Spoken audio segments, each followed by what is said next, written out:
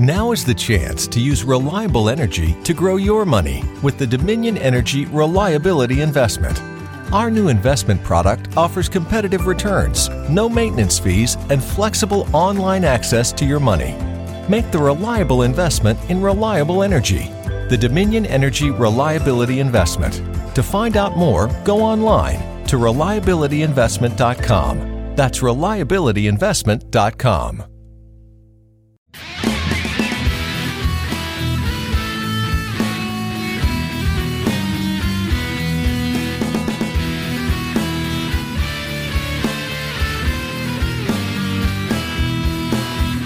Welcome to MuggleCast, your weekly ride into the wizarding world. I'm Andrew. I'm Micah. I'm Laura. Eric isn't here this week, but we are joined by one of our Slug Club members, Emily. Hi, Emily. Hi. Hailing from the Pacific Northwest, you were just telling us about your great forest life. Yeah. You should call your wooded area the Forbidden Forest. Yeah. Come to think of it. It's a nice idea. Yeah. Well, welcome to the show. It's nice to have you on here. Can we get your fandom ID so we can learn a little bit about you? Yes, absolutely. So my Hogwarts house is Hufflepuff. Highly identify with that. I have not retaken the new test, but I've taken it twice other times and I always get a Hufflepuff, so hopefully. My Ilvermorny house is Thunderbird. My favorite book is probably book 3, and my favorite movie is maybe movie 4 or 1, because 1 is so nostalgic, but Yeah. I think 4, I just really liked seeing a lot of the other schools and how they decided to portray them. I think it's really cool. My Patronus is a porpoise. And A porpoise. What a fun word. I know, and it's not even dolphin or anything. It's a porpoise. It's really cute when it would like bound around the screen because it actually looked like it was like diving in the water. It was a cute one.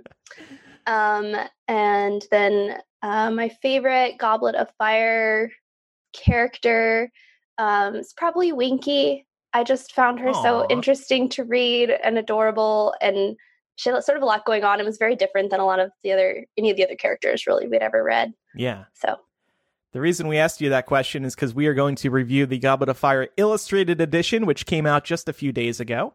So welcome to the show, and thanks for your support. yeah, thanks you guys. And we will also do chapter by chapter for Order of the Phoenix. So covering 2 books today. Big episode. Yeah. But first, Micah, you just got back from LeakyCon, right? Yeah. Eric and I were in Boston last weekend for LeakyCon. They were celebrating their 10-year anniversary. It's where it all started in Boston. And we had a really great time. We did a bonus MuggleCast. Actually, we were talking before the recording. Andrew, you asked me, how could it possibly be 45 minutes long? And I said, well, I was recording with Eric. So there you go.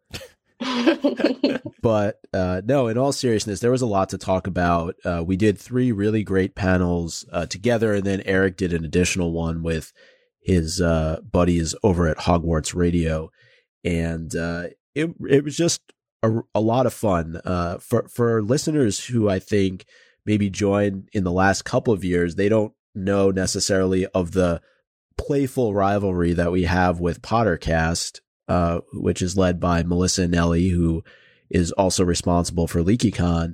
And the first day we did kind of this retrospective panel looking back on podcasting. And there were also 2 other podcasts that were on that panel. Mike from Potterlist. And if you don't know about Potterlist, he had started this podcast having never read the Potter series before. So people were kind of going along on the ride with him. And then also Ariana and Vanessa from Harry Potter and the Sacred Text, which I think is pretty self-explanatory in terms of what they do and comparing the Potter series to different sacred texts. So it was a lot of fun. Saturday, we played this game against Pottercast.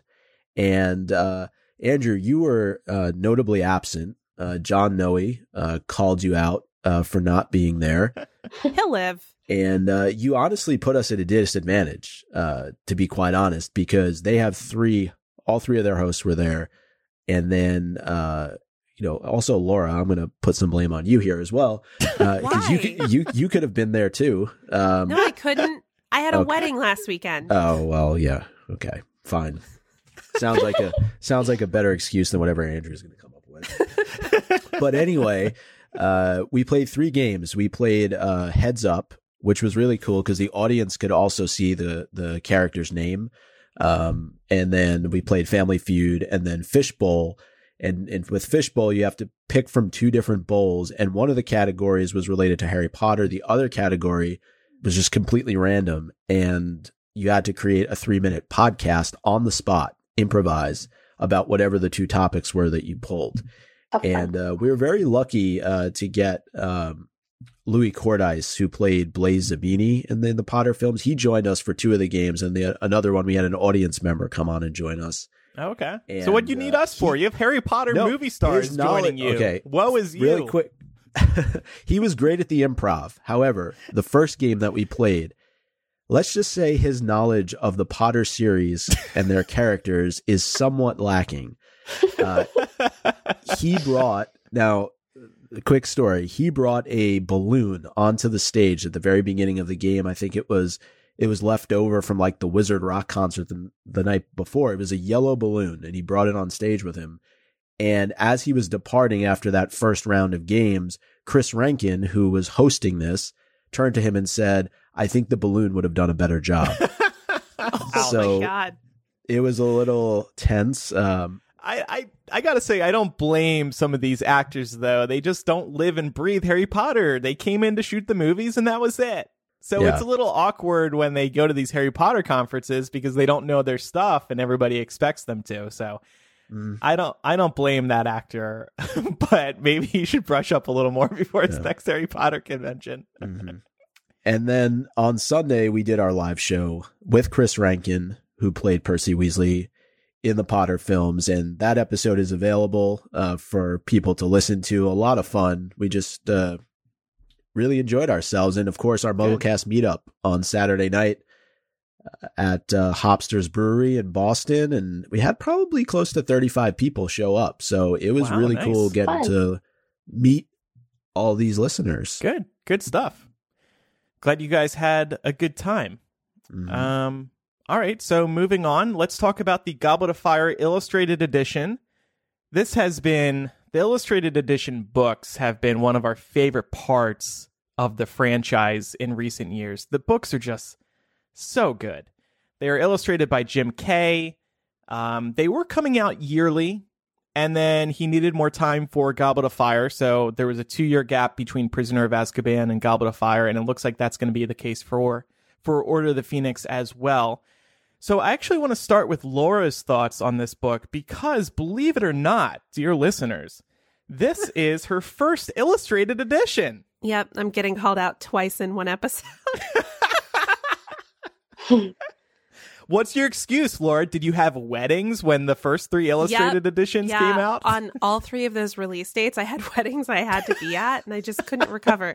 No, I think the thing is, to be honest, had not really paid attention to the illustrated editions. I heard great things about them, but I also have my like ratty old copies of Harry Potter that I go back to, and to me they're like a great sense of comfort that they provide for me. So I guess I never thought about the illustrated editions as being able to like supplement that. I was wrong. It's understandable. Yeah, I got my Goblet of Fire illustrated edition like couple days after it released because Andrew messaged me and was like, hey, you need to order this for the show. And I did, and I'm really glad I did. It's gorgeous. I think what strikes me about it is I appreciate that Jim Kay doesn't seem to be overly influenced by the films. Yes. I don't know if he's watched the films or if he's like specifically opted not to. But I really feel like when I'm studying this artwork, it's clear to me that it is based on the text and not on Hollywood. Yeah. Because there are certain things he gets right, like Hermione's buck teeth. Yes. He gets those right. Oh, I didn't notice those. Yes. Yeah, Hermione is the best. Yeah, I'm like, oh my God, he actually gets her right. Mm-hmm. And I love the fact that we get a Ginny portrait. I figure Eric was over the moon. Is this a good time to go into like my favorite part? I don't want to step on anyone's toes. I particularly loved the depictions of the 3 tasks in this. These were just stunning full page, multi-page sections where you're seeing all the different dragons. They even had a page where there was like a comparative chart of each of the dragons, which was really cool. Also loved everything under the lake during the second task and seeing the mermaids. And then of course the third task, it's just, I think that was really, I don't want to use the word task, but it was probably quite a task to portray that accurately, because it is such like a bombastic, climactic moment of the book, but I really think that he did it justice. Yeah, I'm really pleased with it. Yeah, good. I'm glad you like it so much. I know one of your hesitations as well was you had said to me, I thought this was going to be a lot more expensive. Yep. Yeah, well, anytime you think about an illustrated edition of a very iconic novel, I was imagining this was going to be like $100 or something. Yeah. I was like, yeah, and they're bigger physically. And usually bigger books are more expensive. I feel. No, this was super affordable. Yeah, I think, Micah, I think you wrote this question down in our doc. How does it compare to the previous three? And I'm not sure I have an answer for that. It's more of the same, and the same is very, very good. So it's heavier. What'd you say? I said it's heavier. It's how does it compare? It's the heaviest one yet. Yeah. Yeah, it is. But I mean, it's also just so beautiful. I love the full page illustrations. Some of them, you just turn the page and you get hit with this, and it just takes your breath away. There's also illustrations that take up 2 pages. There's an incredible scene from the first task on page 230. It's just the entire 2 pages are engulfed in flames, and you see Harry on his broom. It's just striking. Yeah. What do you think, Micah? Well, I probably put that question in before I got a chance to sit down and take a look at the illustrated edition. It's probably not even fair to compare them from one book to the next, because I think the task just gets that much more daunting for Jim Kay from one book to the next, especially as they get larger. So I think he did an amazing job. And I'm sure there are things that are on the cutting room floor that maybe somewhere down the line we would get the opportunity to see. But when we got that initial review, it just seemed like maybe some things were not as good as previous books. And maybe that's what prompted me to put that question in there. But I didn't really even notice going through where there was chapter art that may have been missing. Maybe in the middle, a couple of chapters, there was just pages of text. But overall, I was really, really impressed with this book. And my favorite illustration actually was Dumbledore taking Harry's name out of the Goblet of Fire. Ooh, when it gets shot into the air. It was just really, really well done. I also really liked a lot of these characters, which we have listed here, just the depictions of each of them. I thought Rita Skeeter was really cool. Yeah. Crumb really shocked me. He was hilarious. He looks nothing like he does in the movie. I was like, wait, what character is this? He's super skinny. He's got dark black hair. It's falling over his eyes. He looks like an emo punk. He looks like a Twilight character plus a character from Game of Thrones. It's really yeah, he's like an Edward Ramsey. There you go. Wow. That's a great depiction. But then who is it that's in the poster? Is that another one of the Bulgarian Quidditch players? Because those two people... It looks like him. They look a little different. Yeah, I think it's like his angle. The hair is more obvious in some of them, because you see him again on like 197 and then again at the Yule Ball in 262. And his hair is kind of the same, but you can tell it sort of depends on how they have his like body shifted of how emo his hair gets. Yeah. And then Cedric, he has an incredibly sharp jawline. Oh, yeah. Like, he almost looks emaciated. I guess he's supposed to look like extremely attractive. To me, it's like, whoa, he's way too bony for my tastes. But yeah, so he was kind of surprising as well. You may have noticed on page 36, and this is the only Easter egg I'm aware of. If anybody else knows of others, I would love to hear about them. But on page 36, sorry, I have to like move past my mic to look at the book because quite hard doing this with a mic in your face. But on page 36, there's a reference to J.R.R. Tolkien. In Ron's room, you can see on the spine of one of the books, J.R.R. Tolkien's crest, I guess you would call that. Plus, he's also got Quidditch Through the Ages sitting there, and an Ordinary of Arms sitting there, too. Just a bunch of different books.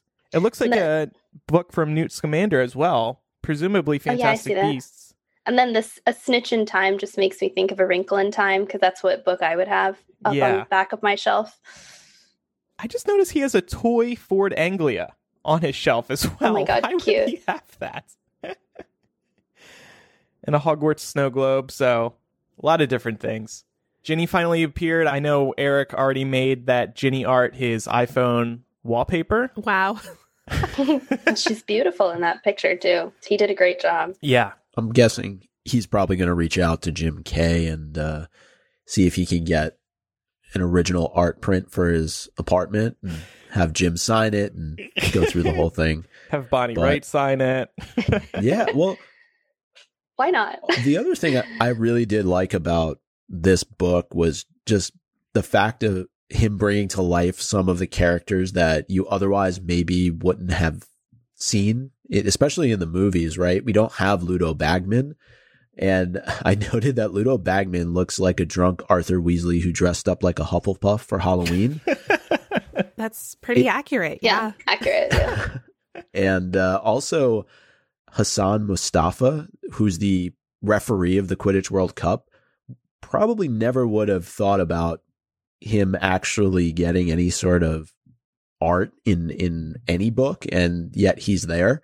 Yeah. So I just like the fact that there's a little bit more obscure characters that are brought to life in this book. And it really enhances J.K. Rowling's story. I know a lot of people critiqued the movies, especially the later ones, because they kind of felt like they were getting away from the magic, the whimsicalness of it all, so to speak. And this, by featuring characters like this referee or Ludo Bagman, we finally get to appreciate every single character in J.K. Rowling's world. And maybe he is looking at the movies and being like, hey, they didn't feature Ludo Bagman. They didn't feature Hassan. They didn't feature the Blasted Scroot, who makes an appearance in this book as well. Maybe this is my chance to show these characters off. Another character who really shocked me was Mad-Eye Moody. Yeah. Mm-hmm. Looks nothing like he does in the movie. Yeah, he is scary. Well, he's much closer to the actual character description in the book. Yeah. Exactly. And that's what also makes the illustrated edition so good. Yes. It's loyal to J.K. Rowling's writing. Well, same with the Voldemort before he was revived. His little red monster baby-ness is very different of how they decided to do it. But is just how the text, like that's exactly what you would see in your head if you're reading the text. Yeah. And speaking of Voldemort, what I appreciated about this was I didn't feel like Jim Kay relied too much on like serpentine characteristics to portray Voldemort. I mean, certainly he has some of that going on, but my big critique of the movies, especially of Goblet of Fire, was it felt like Ralph Fiennes was trying to move like a snake throughout that whole graveyard scene. And it really took me out of it because he was like sticking his tongue out and like waggling it around and almost like dancing throughout his routine. It really took me out of the moment because that's not how I read it in the book. Maybe other people on the panel have different interpretations of it, but I felt like, again, this was an area where he really let the text lead him. Yeah. In terms of how he portrayed Voldemort, and I really appreciated that. I agree with that completely. The red Voldemort baby, unreal. Unreal. Like, so wow. gross. I think I gasped when I saw that in this book. Yeah, it's super creepy. Yeah. It reminded me of the Kappa from Fantastic Beasts or Crimes of Grindelwald. You get like a very, very brief shot of the Kappa coming out of the water in Circus Arcanus, and it just that's what it made me think of, quite honestly. Yeah. And once again, Jim Kay will sometimes put text over top illustrations, which is really cool. Like, for example, I don't know if this was Jim Kay exactly, it may have been somebody else who worked on the book with him, but they put text, J.K. Rowling's text, within the pensive, for example. That was a super cool page.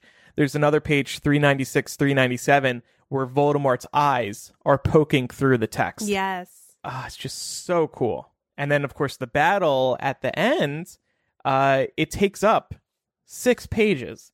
The first 2 pages are Voldemort casting his spell. The next 2 pages are all of the wand's memories, because this is Priori Incantatem. And the next 2 pages are Harry's side of the duel. So it's this beautiful 6-page spread that emphasizes just how important this duel is. They're gorgeous. The lightning in that one panel is just so pretty. Yeah. I really liked the arrival of both of the schools.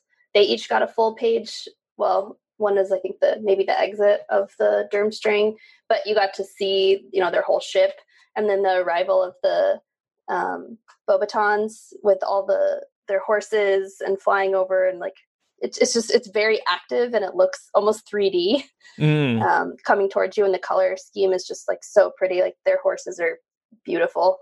Yeah. And then to think, they drink single malt whiskey. I just think that's so funny. Yeah.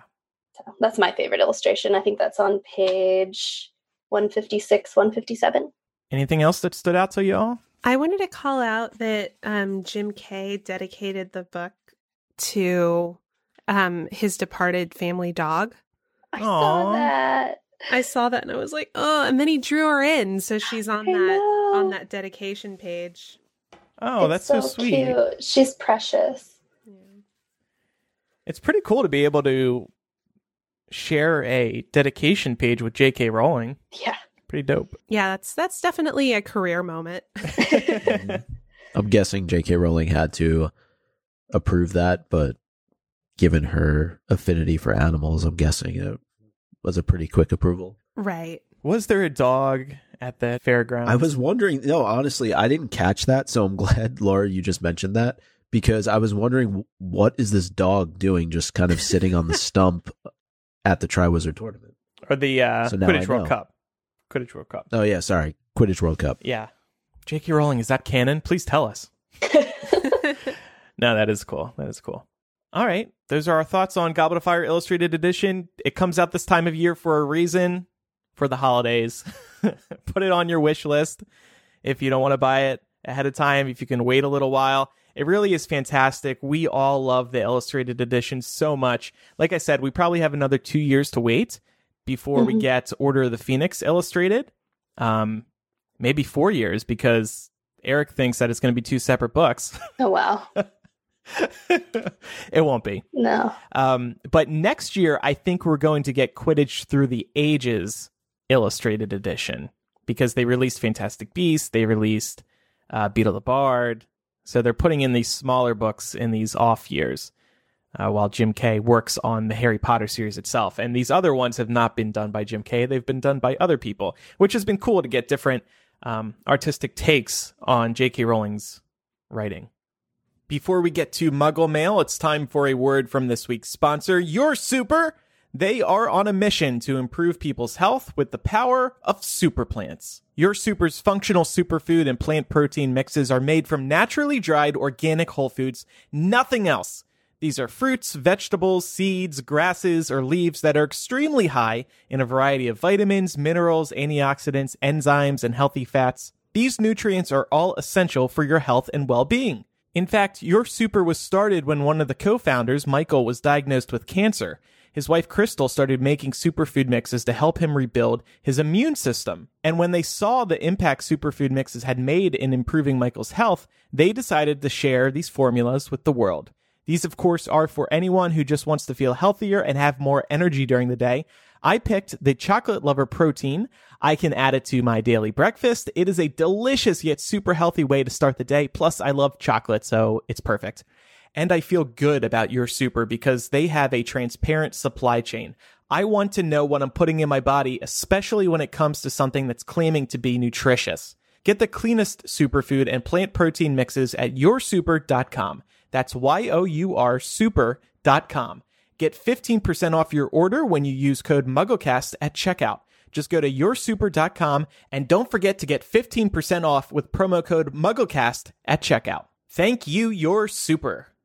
All right, it's time now for some Muggle mail. We got a voice memo from one of our listeners who had some interesting thoughts on Sirius.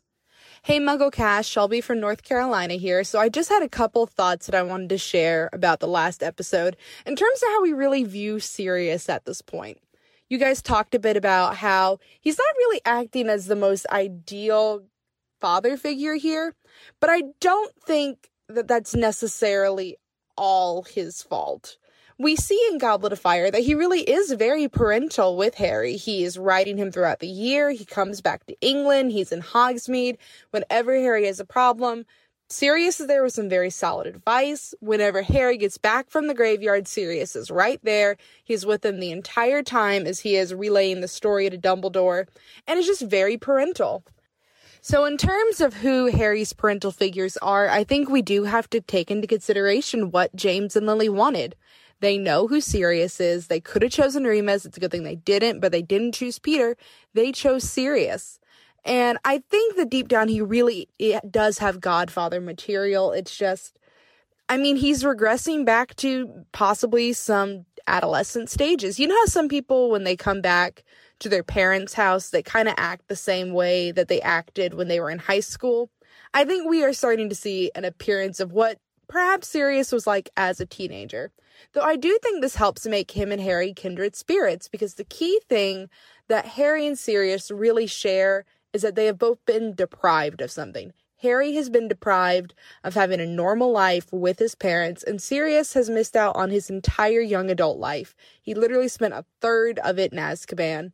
And think of all the maturing that you go through during that time, which you guys touched on a little bit. Anyway, thank you guys so much for everything you do. Love the show. Talk to you later. Bye-bye. I love that. Yeah. Thank you, Shelby. Yeah. I know I was kind of hard on Sirius a couple weeks ago, so wanted to get that feedback in there. Well, I think that it's right to say that at this point in his character arc, he's maybe not the best parental figure for Harry, but Shelby's right. There are a number of cases between books 3 and 5 where Sirius does step up to the plate and behave in an appropriate way. So just good to remember. Mm-hmm. And I also think it's unfair to compare him to Molly Weasley, especially given that she's raised 7 kids. Not to say that she's always right in the way that she approaches Harry, but I think if that's the comparison we're making, we just need to be mindful of the fact that she's had a whole wealth of experience in terms of raising children. Mm-hmm. Right. And she also didn't experience the same kind of trauma that, Sirius has very recently experienced. And, people are very different humans after they experience trauma, and it takes a long time to heal from something obviously as traumatic as being in Azkaban for a long time.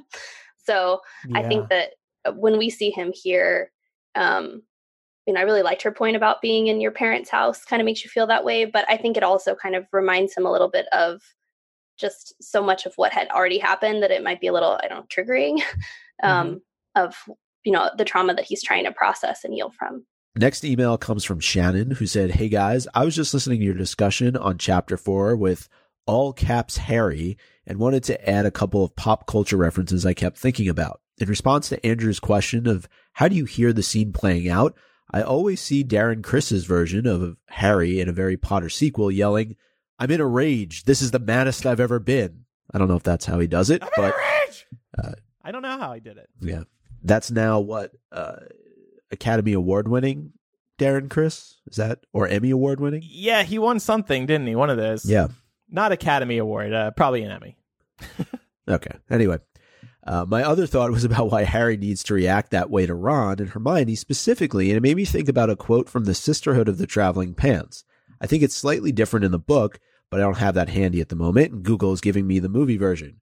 It's, quote, "Maybe sometimes it's easier to be mad at the people you trust. Why? Why is that? Because you know they'll always love you, no matter what. So Harry needed to vent that frustration and anger, and he just happened to come face to face with them first, or second, after Molly, but they're also the 2 people he trusted most to love him, despite his need to be quite awful to them in those moments. Anyway, just wanted to throw in my 2 cents. Thanks for all you do." Yeah, I get that.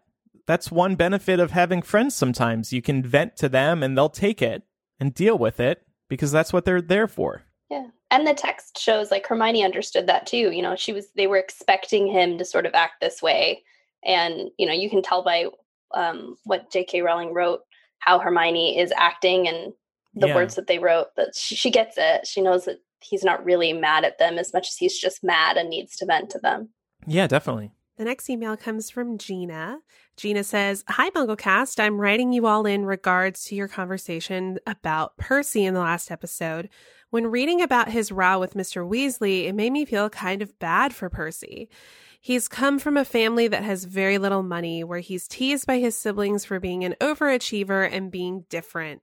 I kind of can't blame him for wanting success. I always thought Percy was a jerk, but when reading this chapter, my heart was hurting for him. I'd be curious on your thoughts about this and Chris Rankin's. Your show has been giving me joy since the start. Thank you for all you do." Thank you, Gina. Yeah, look, he's just trying to do what needs to be done to get ahead in his career. I can definitely understand that. He's just in one of those classic rock in the hard places type of situations. It does suck for him because he's young. He's a recent graduate. He's been offered this job that's too good to be true. And I think anybody at that age and at that point in their career is going to be predisposed to want to think like, oh yeah, I did this. I got it. I did this because I worked hard. Mm-hmm. But in this case, we know that Fudge is actually taking advantage of him in order to spy on the Weasleys and in turn on Dumbledore. And it just sucks because it puts him in this place of like feeling like he's being robbed of his agency so that his boss is spying on his family and not wanting to believe that. And also not wanting to believe that this wasn't something that he actually earned. Yeah. So it does suck. It's interesting that Gina brings this up because Chris actually spoke about Percy at length at LeakyCon in a number of different settings, but I think something that he said is kind of applicable to her comment in that he has a very strong belief that Percy is in fact not as smart as he comes off to be at times in the series, and particularly as it relates to Bill and Charlie, Fred and George. Chris thinks that they're actually more intelligent than Percy is, and that Percy spends so much of his time shut away from everybody else because he feels the need to catch up with them. He needs to be studying and doing all these things. So a lot of what we see of him when he does become prefect, when he does become head boy, is, through a lot of work that he's put in, because deep down inside, he doesn't feel like he measures up to his brothers. So interesting. I found that kind of an interesting insight on the person who played Percy in the series. And like the Blaze actor, he knows his character in the series, clearly.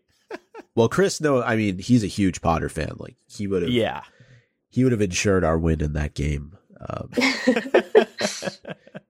But I just found that kind of very insightful. Hopefully I did justice to what he said, but it is true. We don't see a lot of Percy, or when we do hear about him, he's always kind of shut up in his room at the Burrow, or he's off in the dungeons, or doing different things in, solitary confinement almost. All right. Well, thanks everybody who has written in with feedback over the past couple of weeks. We read it all. We can't get it all on air, but we really do appreciate it. And we are trying to reply to more of your emails as they come in. So thank you for doing that.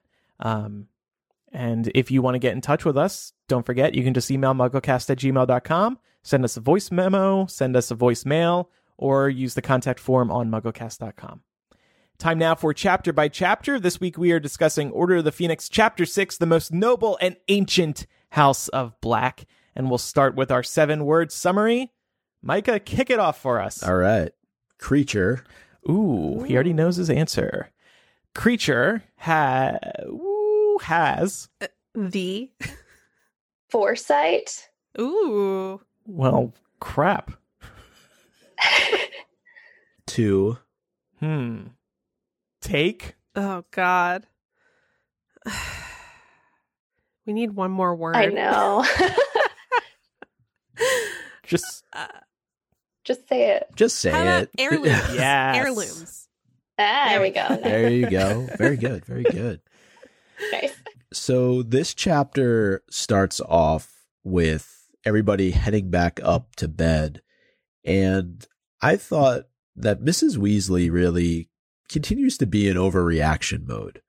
She's so concerned that Harry and Ron are up talking about what they just learned. And quite honestly, who wouldn't be up talking about what they just learned? I mean, she has to be a little bit less tense.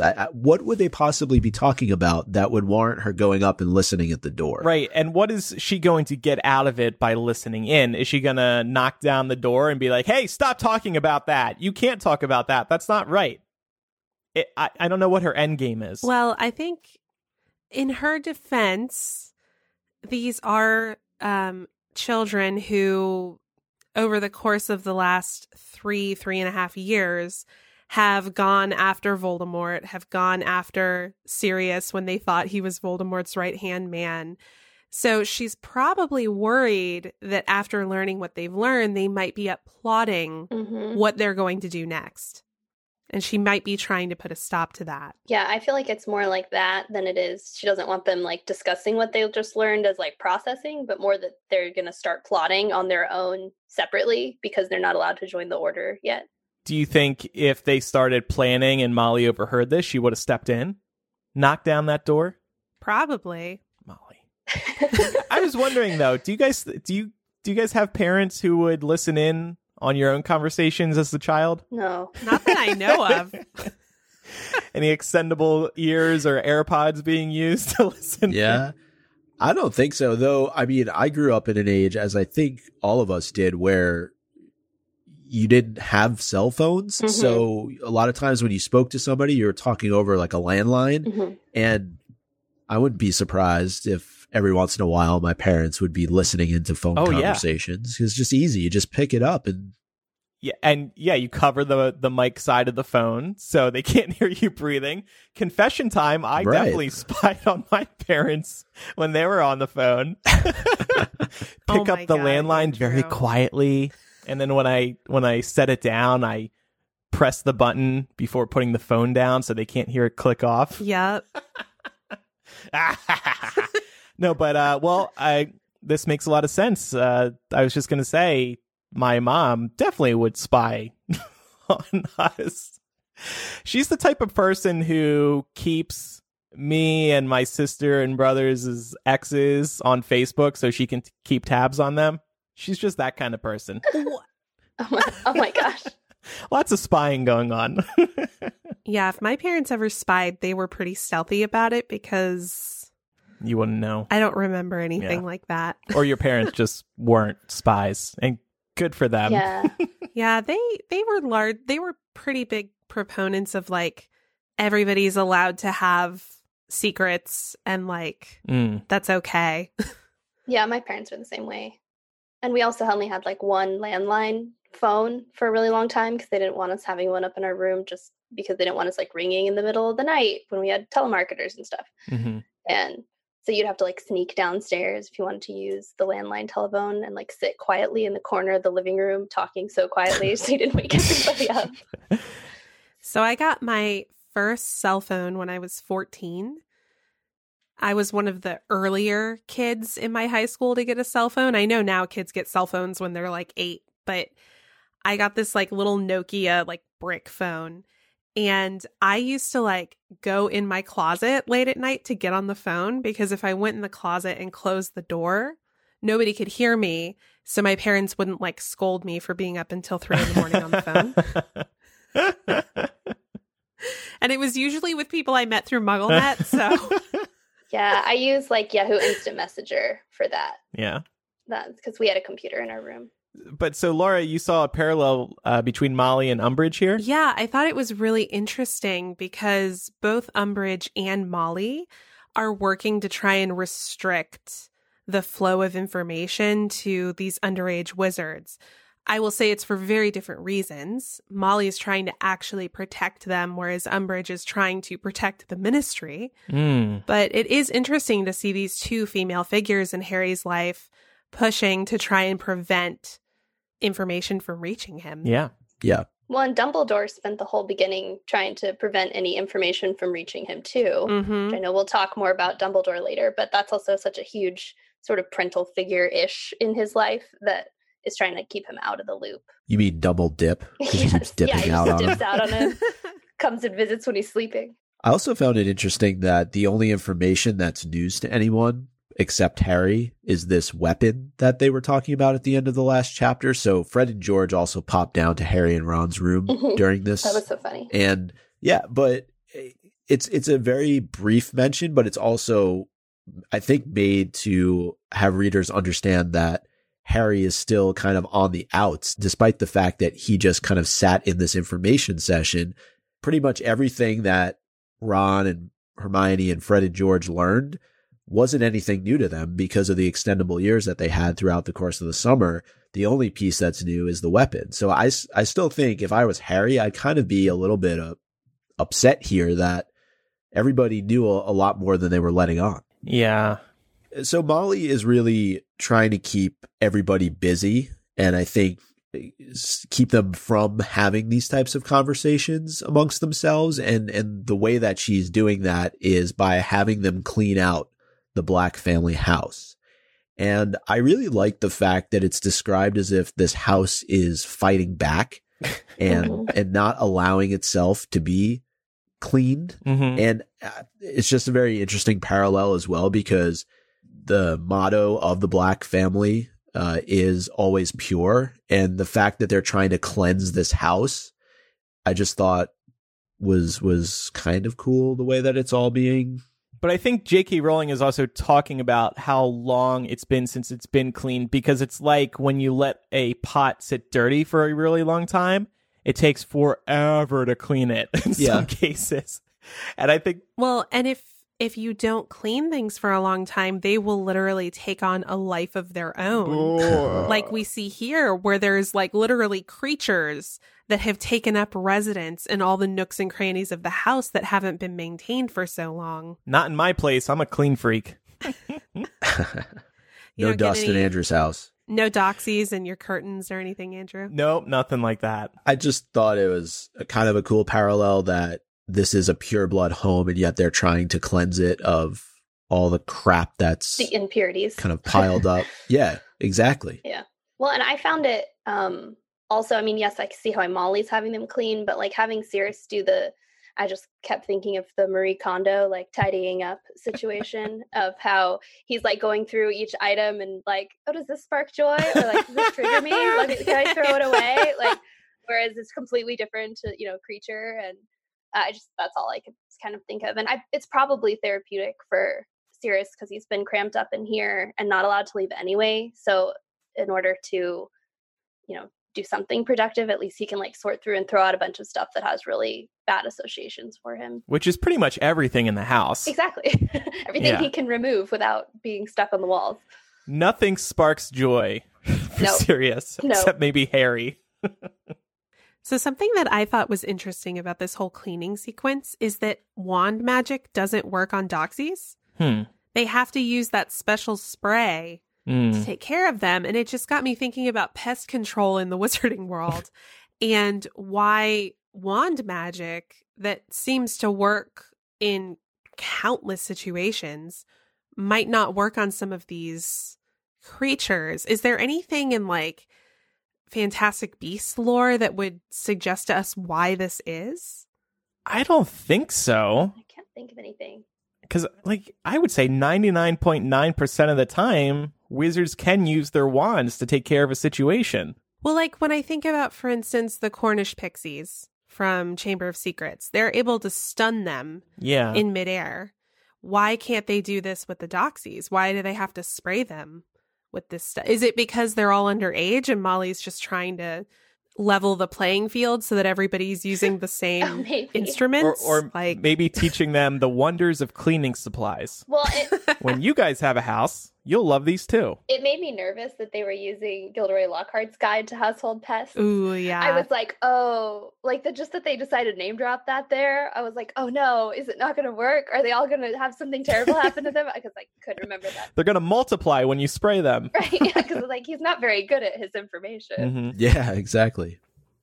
I mean, I just think it's also it for us reading it. It's just kind of like, oh, they have to kind of get some elbow grease in there too, just like we would if we had to clean our home. It's not all just magic and everything goes back to, you know, being nice and pristine and clean. Like they have to get in there. They have to do some work. Yeah, take that. I also, it's noted in this area that, well, Sirius says that he's got Buckbeak in a room upstairs. And since the first time I've read this, I've always had a very hard time picturing that. Buckbeak is a very large creature. And for him to be in one of these bedrooms at Grimmauld Place, that poor thing's all cooped up. Maybe it's like one of these new age floor plans. It's like open, Ooh. got a big old walk-in closet. Love an open floor plan. Me and every person on HGTV's House Hunters. Yeah. But we also got this email from Lindsay that I thought was pretty funny. She said, Sirius is feeding Buckbeak rats. In Goblet of Fire, Sirius gleefully said he himself was sustaining himself on a diet of rats. I guess this is how Sirius fulfills his need for revenge and lives out his fantasy of killing Peter. So funny. Genius. Yeah, That's well, really and I think funny. Buckbeak typically eats ferrets, right? But I think rats are probably in greater supply in London. Yeah, right. And in this dirty old house. Yeah, it's kind of not a good place for a stoat to hang out. No. But I'm now subscribing to this idea that Sirius just wants to feed him rats because he's pretending that they're Peter Pettigrew. Great idea.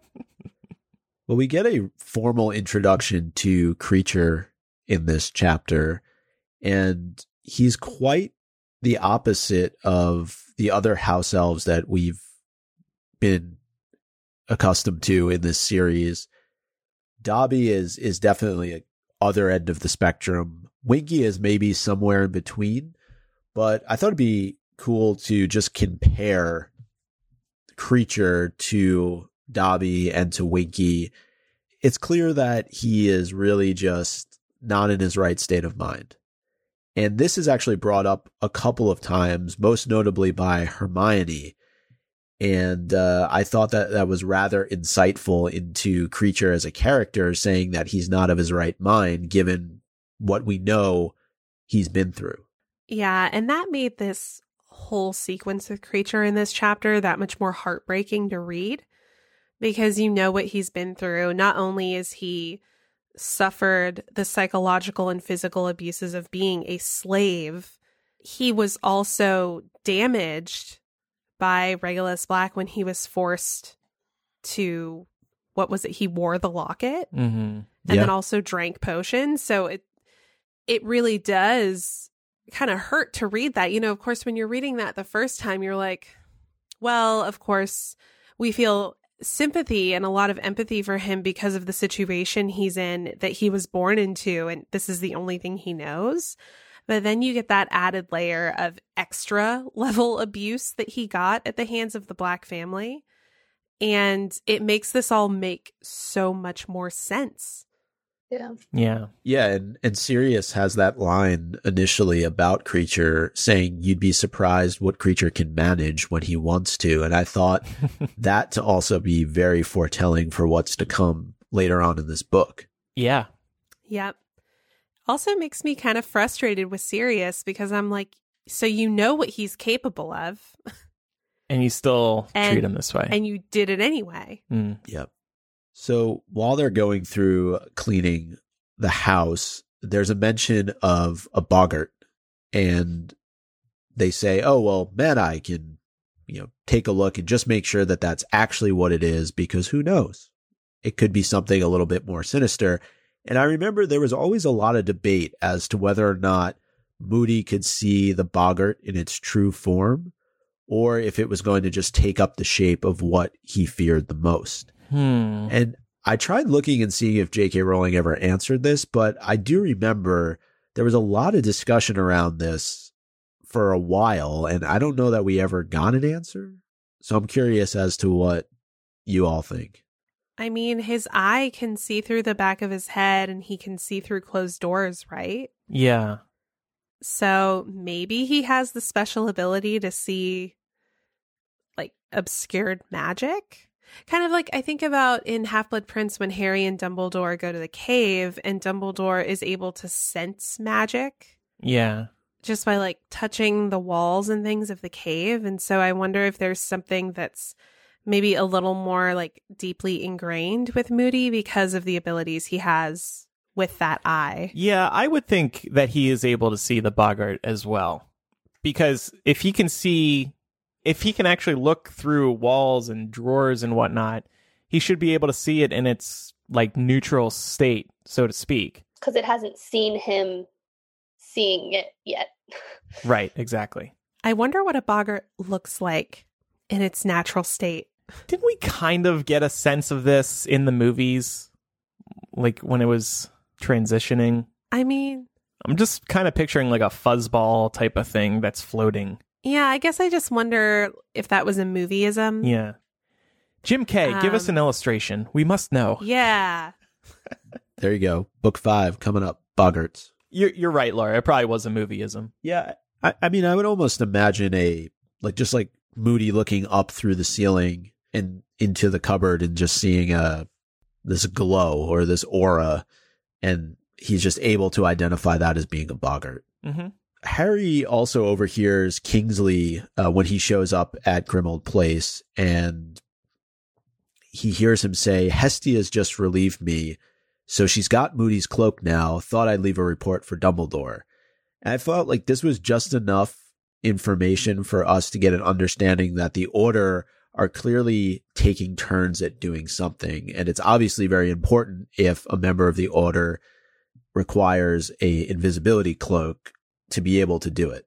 Yeah. And Kingsley's also leaving a report for Dumbledore, so they clearly need to be filling him in on what's going on. And it's not just taking turns watching Harry, which is what at the beginning they thought he was doing, because Harry is now here. So they're obviously also watching something else. Mm-hmm.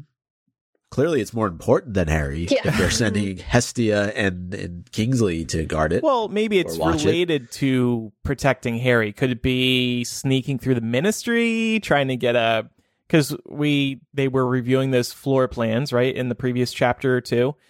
Could they be trying to get a better idea of how the Department of Mysteries is laid out?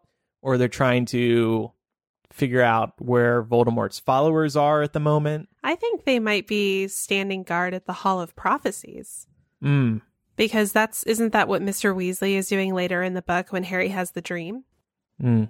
Sorry, spoiler alert. Spoilers. We should have like a little button. Oh, wait, hold on. I got something for spoiler alert. What is that, Micah? Laura, did you hear about that? No. So, really quick story. When I was at LeakyCon, Eric gave me this gift that apparently a listener sent in over a year ago, and he's just now getting to me. So, that aside, it's actually a screaming goat. Ooh. And what you do is you just push down on the goat. It's just standing on a little pedestal, and it makes this noise when you do it. Is that from the goats that yell like people video? Yeah, I think it is. It sounds just like that video. I think so. It's really cool. I enjoy it a lot. He enjoys it a lot. It's great. So if you were the listener that sent it, please let me know. But anyway, yeah, we can use that as our spoiler alert sound from now on. Or anytime the portrait screams his mother, he can just keep pushing it over and over again. There you go. She screamed a few times in this chapter thanks to Mundungus. Yeah, the doorbell. Laura, that makes sense though. Right answer, Laura. Ding, ding, ding. Well, speaking of screaming goats, wanted to talk about the Weasley twins. Nothing related to them, but I guess as an adult going back and reading this book, I was just really impressed by their business savvy. And they, why can't we do something like this? Yeah, and they're just on the ball. Even in this chapter, they're stuffing things into their pockets and looking to test things out. they're actually serving as their own test subjects, which, they tell Harry about. They're putting the Triwizard winnings that Harry won last year to good use. We learn that they're running a mail order business. And this just kind of goes back to what I was talking about earlier with what Chris Rankin was saying about Percy. You really get to see how smart the Weasley twins are. Mm-hmm. And I don't think they often get enough credit for how smart they are to be able to do a lot of what they're doing. I think it takes a lot of advanced magic to make a lot of the things that they're creating. And I just wanted to give them their kudos. And they're just so handy. And of course, credit to J.K. Rowling for coming up with these types of things. It's like the skiving snack boxes are so genius. But I was thinking they would absolutely be abused by Muggle students. Muggle students would be using them every day.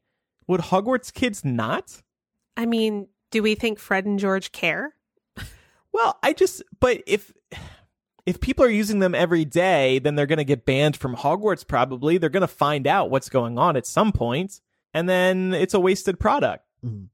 But this is intentional, though, writing, obviously, on the part of J.K. Rowling, because it just becomes another thing that Umbridge is able to ban in this year at Hogwarts. And I think that, if Dumbledore is headmaster, I think he lets it slide.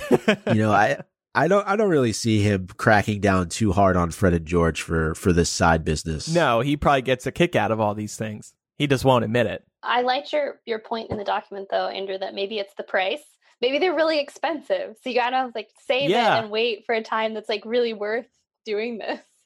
And speaking of money, and Micah, you said adult Micah is very impressed by the Weasley twins. Adult Andrew is sad that Harry didn't negotiate partial ownership of the joke shop before handing the money over. He could have gotten a lot of money out of this endeavor. I'm thinking Shark Tank. You guys watch that show? Yeah, but isn't Harry already pretty well off? Yeah. Yeah, but greed. He would just reinvest. No. It wouldn't really be worth it to him, I don't think. I just think it should have been like Shark Tank on ABC when the sharks are like, I'll give you 100,000 galleons for 10% of the business. And then Harry wouldn't have needed to become an Auror after Hogwarts. He could have just continued to make money, passive income from Weasley's Wizard Wheezes. So I figure we could talk a little bit more about Creature because he makes a couple of appearances in this chapter. He has some nice things to say about Molly. Laura, I don't know if you want to read this, but apparently he's quite his sense of smell is very good based on his initial comments about her. Yeah, so he says of Molly, smells like a drain and a criminal to boot, but she's no better. Nasty old blood traitor with her brats messing up my mistress's house. Oh, my poor mistress, if she knew the scum they've let in her house, what she would say to old Creature. Oh, the shame of it, mudbloods and werewolves and traitors and thieves. Poor old Creature, what can he do? Laura, you have to read every Creature line from now until the end of the book. I kind of love Creature. Oh, my poor mistress.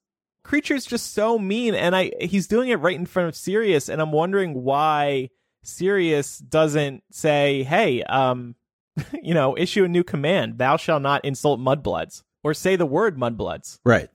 Do something that would prevent him from saying those types of things. But I wonder if he would listen. Because he thinks he has to. Well, he thinks he's saying them in his own head. That's what they keep talking about. Is he doesn't really even realize he's saying them out loud.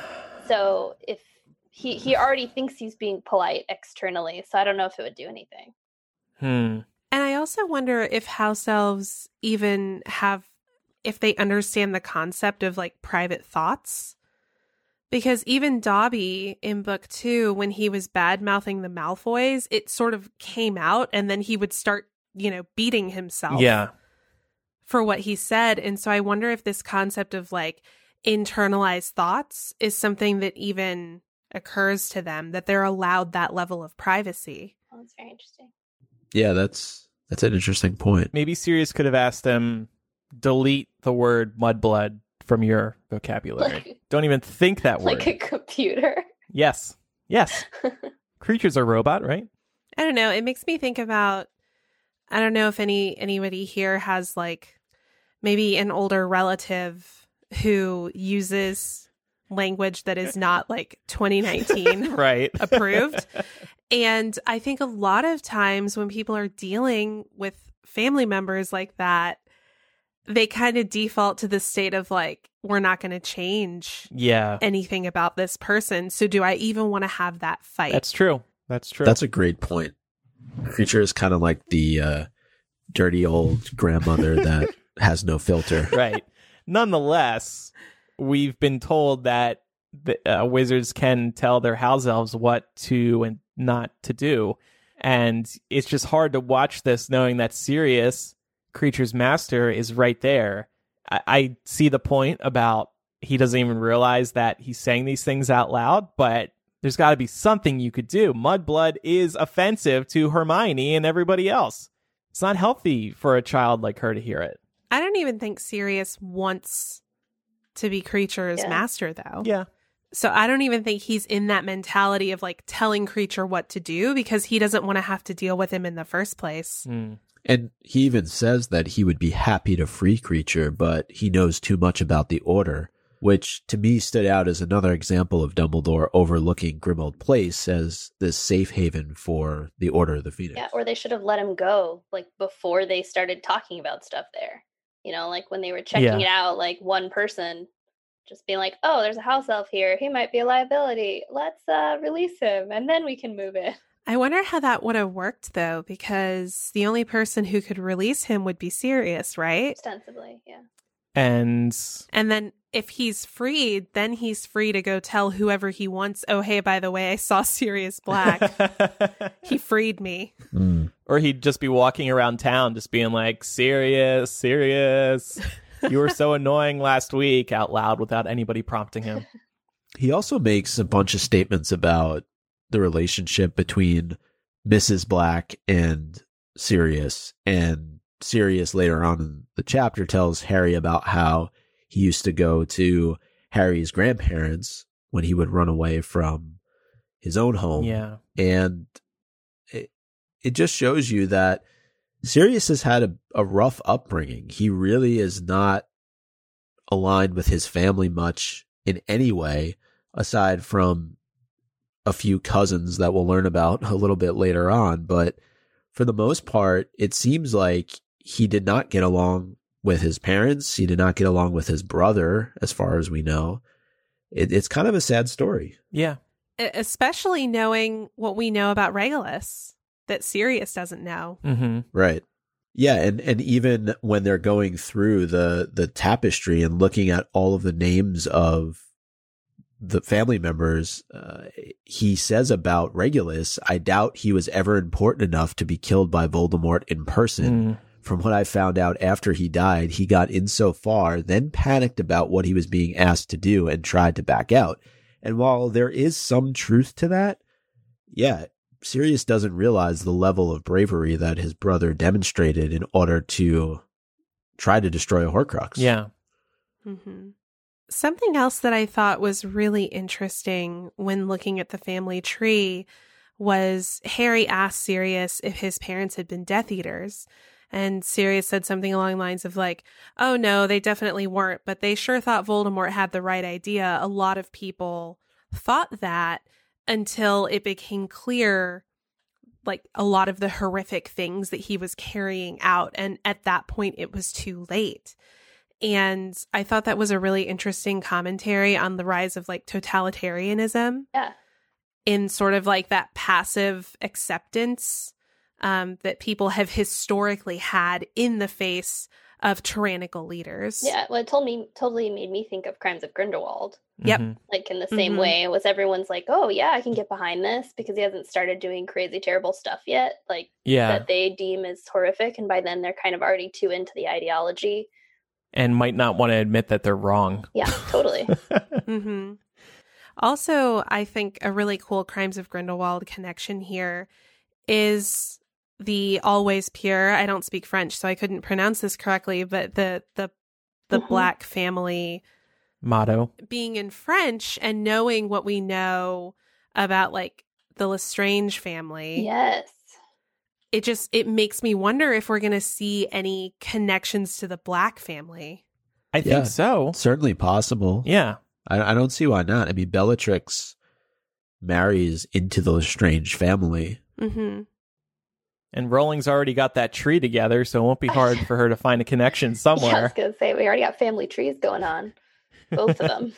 What is the French pronunciation, Micah? We've been waiting. Oh, it's toujours pure. Oh, that's easy. Toujours pure. It's easy, yeah. Okay. Also, the answer to this week's Quizzage question. Yeah. But I also think Malfoy could potentially be a French surname as well. I think so too. Yeah. So in the scene, Harry, I think, further falls in love with Sirius, and a deeper connection between them grows because Harry finds out that when Sirius escaped Grimmauld Place, he went to James's. And Harry absolutely loves hearing that because Harry, too, wants to run away from home, in this case, Privet Drive, and live with Ron or Hermione or just get back to Hogwarts. Yeah.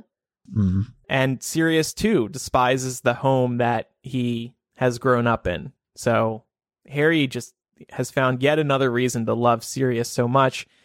And you just add that on top of everything else, and it makes the end of this book all the more painful for Harry and the reader. Yeah, and Micah, to your previous point about Malfoy, that surname, if you tease it apart, it's part Latin and part French. But when you do that, it means bad faith. So yeah, well, definitely a French connection there.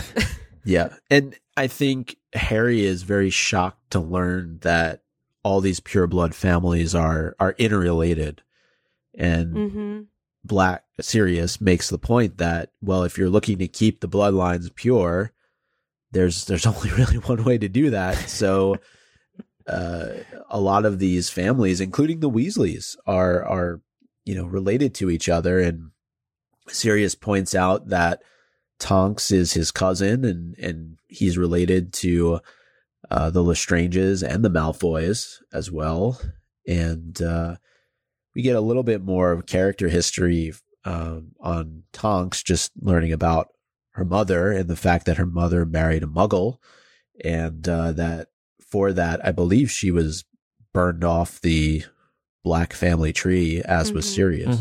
Yeah, and I mean, reading something like this, it definitely is jarring, and I think we can see why it's jarring for Harry, because you're like, but wait, if you're all related, then there's some like weird chromosomal stuff at play here. But the interesting thing is that in the world and in many of our cultures, this was not uncommon up until relatively recently. I mean, even if you look at European royal families. Oh, yeah. They're all related to each other. Like everybody is descended from Queen Victoria. So this is like a pretty common thing with, well-to-do families. Yes. Yeah. And what about this idea of being an outcast or being shunned from your family for whether it's marrying somebody who is not like you or for kind of going against the status quo of the family and deciding that they didn't want to have anything to do with your way of thinking? I think it's still even very relevant to today's society. Yeah. I think that happens all the time. Mm-hmm. Yeah, it's awful. It's sad. And Andrew, you said when you were saying like this is one of those things that a good character hates but fans love, is this just going through the family tree? Or so we were speaking a few months ago about the Dark Mark, and we had a little debate about why do people get the Dark Mark as a tattoo or buy clothing with the Dark Mark on it and whatnot. Here's another thing, the Black family tree that people absolutely love. And it's kind of an awful Black family heirloom. We're looking at this family of purebloods, and we're looking at this family tree where if somebody defects, they are burned out of the family tree. And people love this thing. I mean, Mina Lima just turned it into wallpaper that you can buy for $100 a roll. People are going to decorate their whole house. Oh my gosh.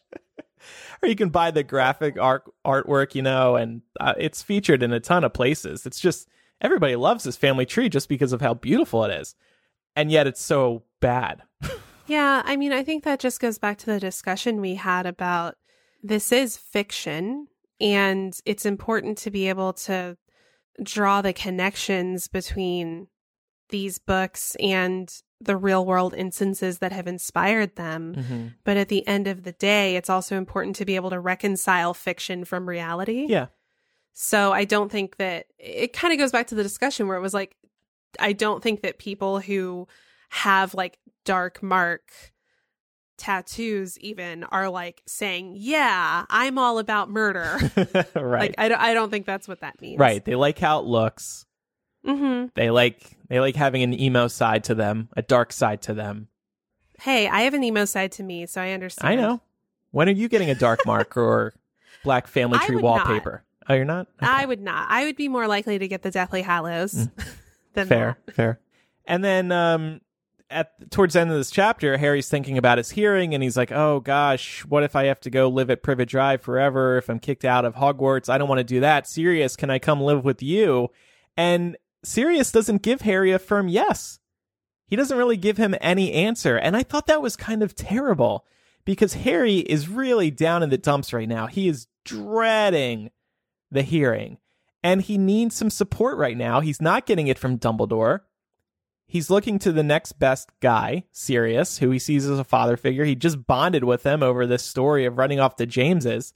And he's like, can I stay with you? And Sirius is just like, Well, why couldn't have Sirius just said, yeah, you can, just to make him feel a little better? Well, I don't think Sirius wants to tell Harry a lie. Because what if this hearing turns out badly and then Harry has to go back to Privet Drive at least once a year to seal his protection? So I think this is actually a moment of Sirius exercising some restraint that's maybe not characteristic of him at other points in this book. But he still could have gone back to Privet Drive once a year while living at Grimmauld Place, just to check in with the Dursleys. Hey, you guys, brought you some Christmas gifts. Vernon, got you a birthday gift. How you doing? Good to see you. Okay, bye. Yeah. Do we think it'd be that easy? Like, if the Dursleys thought he was living with his godfather, would they open their door willingly to him? Just to step in for an afternoon, have some tea, some foreign tea. Do you think they would offer him anything? Harry could bring the foreign tea. There you go. Well, also we learned that from Sirius, Grimmauld Place has every security measure known to wizard kind. It's unplottable, and Dumbledore added his own protection to it. So what place is safer? Privet Drive? I don't know. Right. Could have saved Moody's life if they would have just went to Grimmauld Place. And Sirius also said, I am sure that this hearing is going to go in your favor tomorrow. So just lie anyway. Yes, you can come stay with me. Make him feel good. Yes, that's all I'm asking for. Make poor Harry feel good in this moment. I don't know. Maybe he doesn't want Harry to set the bar too low. A little bit of anxiety is okay in situations like this. That little bit of anxiety is what pushes you to perform, right? And so if Harry was going into this thinking like, oh, well, worst case scenario, I still get to be part of the wizarding world, that might impact how he behaves during this hearing. So I think it's probably a good thing that Sirius didn't dangle the carrot of like, you can come live with me. Yeah. We can basically just be bachelors together. There's a very, very, very, very, very brief mention of a heavy locket that none of them could open when they are cleaning out one of the rooms at Grimmauld Place. And nobody paid it any attention, and except for Creature. Creature paid it a lot of attention, but a very quick mention of a Horcrux, which we'll find out more about later on in Half-Blood Prince. But yeah, I mean, laying the groundwork early, J.K. Rowling. I know. It's cool. I wonder if handling a Horcrux is like radiation poisoning. Like, they don't know that this thing is radioactive and they're all handling it. Like, did they all get like some slight amount of like Horcrux poisoning if they touched this? Well, being around it, you feel different, right? So, yeah. But it may take longer than like a second because they had to like wear it for a little while before they start feeling it. That's true. Mm-hmm. Kind of like the ring. Yeah. You just put it on once, it's not going to affect you. But if you keep having it around, it's going to get worse and worse. Right. Mm-hmm. All right. Well, I think that kind of wraps up the chapter. The only other thing that we had here was that Harry learns that Dumbledore came by in the middle of the night and decided once again not to say anything to him, especially at a moment when he could have really needed him. Right. You know, he has his hearing tomorrow and Dumbledore nowhere to be found. At this point, why would anybody even say the name Dumbledore to Harry? Like, don't even mention the fact that he was here. Yeah. So rude. And boy, for the reader, that's a punch to the gut as well, right? I still remember feeling really down, knowing that Harry was let down by Dumbledore once again. Yeah, we even saw McGonagall briefly in this chapter. Yeah, in Muggle clothes. But I guess that makes his appearance at the hearing all the sweeter. Mm-hmm. So, worth it for the temporary amount of pain that we and Harry go through? I guess so. It just kind of ends the chapter on a down note, knowing that he has this hearing coming up. That's going to be a really important event to him. He's already extremely anxious about it, as we've mentioned. And we find out that Dumbledore stopped by and didn't bother to even talk to Harry. Yeah. Hey, good luck tomorrow. Hey, you got this, champ. Hey, we'll go party after the hearing so you have something to look forward to. I'm going to sit you down and tell you everything after the hearing. Right. So that kind of wraps up this chapter. It's one I think that's loaded with a lot of different nuggets, a lot of different little pieces of information, especially with the Black Family Tapestry and then the Horcrux and Creature. There's a lot of foreshadowing. Yeah. Do you think J.K. Rowling was trying to make people pay attention to the locket by calling it heavy? I feel like there was a little hint there. It's not just any locket. It's a heavy one. Heavy with importance. It's got a piece of somebody's soul in it. Yeah. Super heavy. That weighs 20 pounds at least. How much does a part of a soul weigh, I wonder? I think it depends on the substance of the soul. So Voldemort's soul? I think it's probably pretty light. You think so? I think Pretty light. Mundungus Fletcher would have a very light soul. Maybe Percy too. I don't know, but I think there was a little clue there, but calling it heavy, it kind of stands out. Yeah. But at this point as a reader, we have really no clue as to the fact that Voldemort created Horcruxes. Mm-hmm. And this is so brilliant because over the last few chapters, we've seen so much crap like this. I mean, this is literally like an episode of Hoarders. Mm-hmm. Yeah, these hippies, they've got everything. Totally. A heavy locket, who cares? Not a big deal. All right, so the Umbridge suck count remains unchanged at 3. This toll will skyrocket next chapter, though. Hopefully. It hasn't been moving. Oh, I think we're getting Laura, there. what threads did you find? So there were a few in this one, which is actually pretty cool because at first glance, this chapter kind of comes across as a pacing chapter, but knowing what all we know, J.K. Rowling actually set up a lot in this chapter. So a really fun thread, and Micah, I think you noticed that too, is Buckbeak. Buckbeak was introduced in Chapter 6 of Prisoner of Azkaban, Talons and Tea Leaves. What? And in Chapter 6 of Order of the Phoenix, this chapter, we learn that he is in Sirius's room. So we're introduced to him both times in the 6th chapter, which is pretty cool. Yep.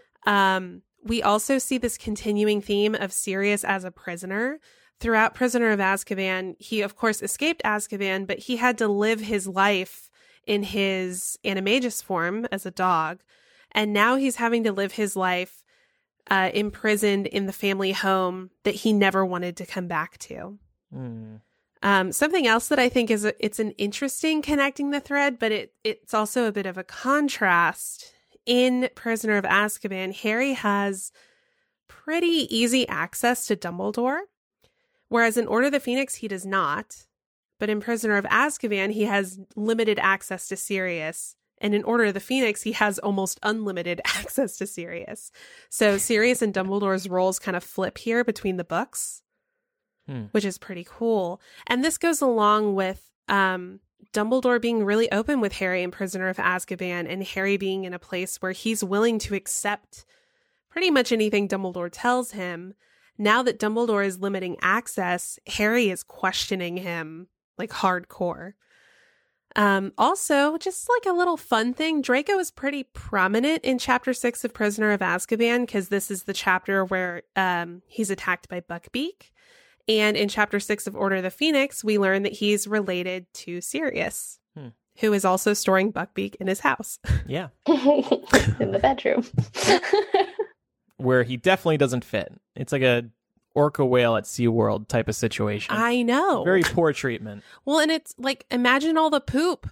Oh, well, we have Evanesco for that. Well, they know they have that. I was just saying, yeah, we just saw that spell. Yeah. I wonder if he makes Creature clean it up. Oh. Too mean? Too far? I mean, I wouldn't be surprised if he did. Yeah. Stop talking shit. Start cleaning up shit. Time now for MVP Poor Creature of the week. I'm going to give it to the Tapestry for giving Harry what Sirius never could. His backstory. I'm surprised it just took this long to come out. But that's one reason that I love this chapter, hearing about all these connections, this pureblood family and its history. I'm going to give my MVP to Creature for saving the locket Horcrux. We don't know yet that he's done it, but we will very far down the line. So, but yeah. Good job Creature. from future Micah. Yeah, except for the part where he lets Mundungus steal it, but we'll leave that. I said Hermione because clearly if everyone just listened to her, a lot less bad beep would happen. Like always. I give mine to Marie Kondo because I just literally couldn't not think about that when I was watching it. I even watched it recently, and it's just the same. They were doing the same thing, but in the magical world. But not just because it's helping Sirius's mental health, I think, to throw a lot of this stuff away, but also because at the end it's saying, you know, Harry mind was off his impending doom so much during all the cleaning because he was so busy that it allowed him to have fun for the first time all summer. Yeah. And so, you know, even though, you know, they were doing crazy, gross cleaning and things were trying to attack them and hurt them, and the robes trying to strangle Ron, which I found hilarious. But it's, you know, overall, it allowed him, this cleaning spree helped take his mind off all of his sort of trauma from the previous year and impending possible terribleness. Now I'm just picturing Sirius sitting in Buckbeak's room watching Netflix. Yeah. Scrolling through. Oh, tidying up with Marie Kondo. This looks like a good show. Right. I need to clean my house. I could watch this.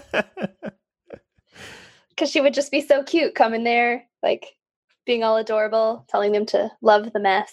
I love mess too, Marie. So yeah. He's so cute.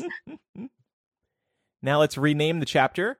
Harry Potter and the Order of the Phoenix, Chapter 6, Pure Bloods Only. Harry Potter and the Order of the Phoenix, Chapter 6, The Ramblings of a Demented House Elf. Aww. Harry Potter and the Order of the Phoenix, Chapter 6, The Nazi Wizard House. Oof. Harry Potter, Order of the Phoenix, Chapter 6, The Doorbell. The doorbell. Which was mentioned, yeah, right? It was mentioned like 100 times in the last, like, 2 chapters. And it was always important stuff going on that Harry isn't partial to. So I felt like he just kept getting it.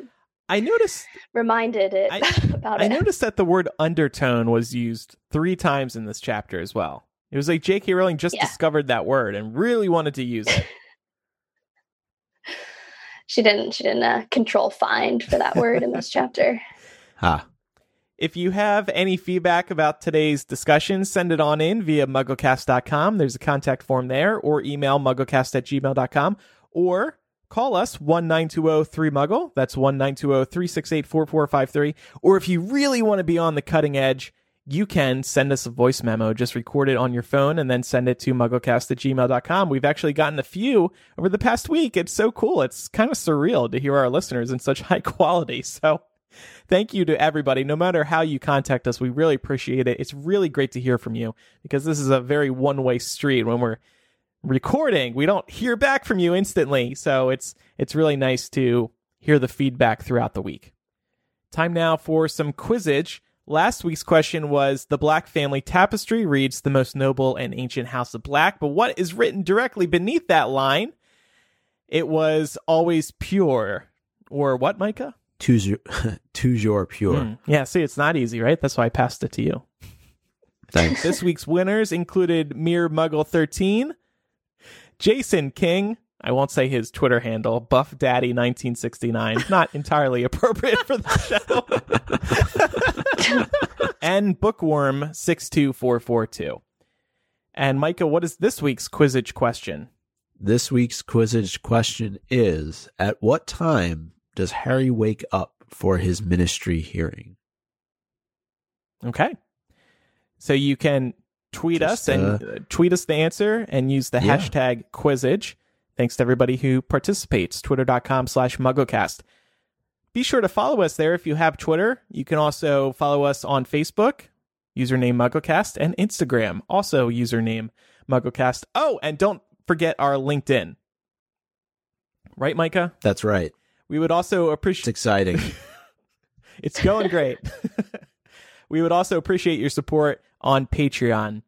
Patreon.com/MuggleCast is where you can pledge today, and you will receive instant access to tons of benefits. We just hosted a Slug Club meetup prior to this week's episode. Micah and I hung out with a bunch of our listeners for about a half hour.